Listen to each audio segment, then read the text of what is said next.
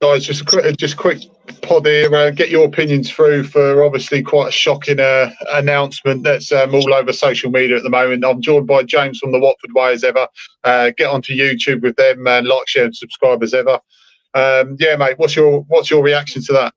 It's just I've just been watching the Bournemouth Southampton game, as I'm sure most Watford fans have been, because it's quite a huge game for us in the relegation battle. And I saw it pop up on my phone, and I'm just I'm flabbergasted. I'm quite upset actually, because like most Watford fans, I like Nigel Pearson. He's a really nice guy, and I don't know why the club have made this decision with 2 games to go. It's unbelievable. It really is unbelievable. Yeah, I know. Tell me about it. I mean, you just saw my post that I posted just before we came on air. I'm absolutely fuming, because even if we did go down and it went completely pear-shaped, I absolutely tip us to go straight back up with them. I know, because when I was on the pod the other day, I even said I'd keep them in the Championship if we do go down, which is looking more and more likely.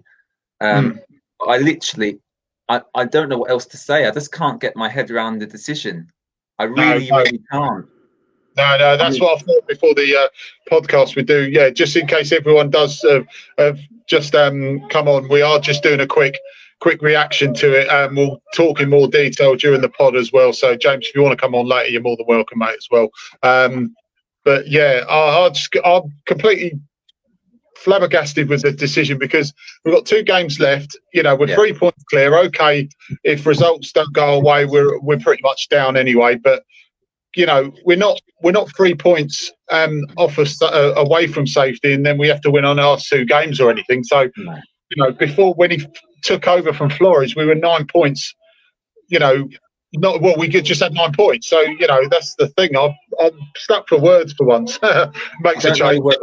Obviously, Craig Shakespeare's assistant manager. I don't know what your thoughts are, but I don't know whether he might take the reins for the last 2 games. But I don't know whether it's with that decision the club have kind of just said, I've just accepted we are going to get relegated, and I've started to plan for next year maybe, or whether they really do believe that we can still get out of the situation, and by appointing someone else we can maybe get a result out of the Arsenal game. But I think I mean I don't know what the players are thinking. I mean, would be the next manager we get, that would be our 5th manager this season. I've never seen anything like this in my time watching football and supporting Watford. I really am shocked. Yeah, I mean, I still lost for words for it. You can understand when I post stuff on Facebook and all me personal profile. So if you hear any shouting behind, I've got the kids with me. You know, I post it on social media and, you know, my Facebook profile and everything. And obviously, quite rightly, people people wind me up and have a good laugh about it and go, "Oh, what a bloody joke your club is!" And I always defend them, but I can't defend them this time. And the thing is, ironically, I mean, you know, my perception of Girardi, I want him gone. And ironically, he was the one who actually told him, apparently. Oh, really? Well, I don't think anyone likes Filippo Girardi, so you're not alone if you have that opinion. But as much as the owners have done for us, they've really screwed. They've screwed us up here. They have. The club is now in a mess. You've got Troy Deeney playing with a potentially career-ending injury with his knee. You've got the players who just seem completely disinterested at the task at hand. We've now sacked our manager. Our best players, Ismaila Sarr, Gerard Deulofeu, Doucouré, they're likely to leave in the summer.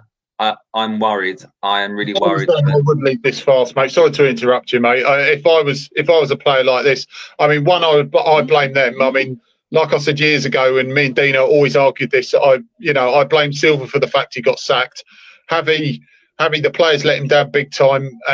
You can understand, even as much as I thought it was wrong, you can understand why they pushed the panic button so early with Javi, because of the poor finish of the season and then the poor start, and obviously we were up against it. Okay, there was an argument behind that. Flores, it was complete disaster. We brought him in there initially to shore up the defence. It didn't work. They were absolutely even worse under Flores, so we can understand why he went. But there's no reasoning behind getting rid of Pearson until, okay, if we get relegated, or if they get relegated, then you if you get rid of him, I still wouldn't agree with it. But then there's an argument behind it. Okay, they want to start complete fresh. But this is the first real decent English manager that we've had in ages. You know, we've got good homegrown managerial talent that's used to keeping teams up, i.e. Leicester, also getting teams back up, including Leicester, you know, amongst a few as well. So, you know, it was the perfect appointment anyway. Yeah. So even division, we'd be prospering next season anyway under him. You know, I don't know what else to say. The club obviously haven't officially confirmed it, but Adam Leventhal's come out on Twitter, and obviously he could go on to The Athletic. I think he's doing a Q&A about the situation. The Daily Mail have also come out and pretty much confirmed it. I saw someone in the comments there saying Craig Shakespeare has also gone with him. So I'm not sure where you've seen that, but I wouldn't be surprised if Craig Shakespeare did go, because they do work as a partnership, don't they? Well, apparently 5 Live News has just reported it. I know, like, Ryan's absolutely right. Like you said, no official club announcement. I know TalkSport have shouted it out as well. I mean, I really do hope that it's fake news. A couple of people are saying, and if it is, I'll blame a couple of the other channels for it, because we've rolled with the punches. I mean, judging by all the outlets that are reporting it, I think we can safely say it has happened. Apparently, the players have been informed as well. So look, I mean, we've got training tomorrow, haven't we? And then on to Man City on Tuesday. So it's all happening really, really quickly at the moment. You know, we've got Man City, and by next Sunday we'll know if we're a Premier League team or not next season. Exactly. Yeah. Well, stability was right. Just before I say that, it says no official club announcement from Ryan. Obviously, we said, but also officially, Gino is now an official twat. Yeah, that's. Sorry, I'm going to say that during the stream. He's going to get my full support for that one. Whoever posted that up as well. And also, yeah, I've always said about stability now. You know, we said this, we talked about this on Friday night on the podcast as well, that we need stability. We need to give, you know, even just give him a 2-year, like you said, don't give him a 1, because we're obviously not showing too much faith in him.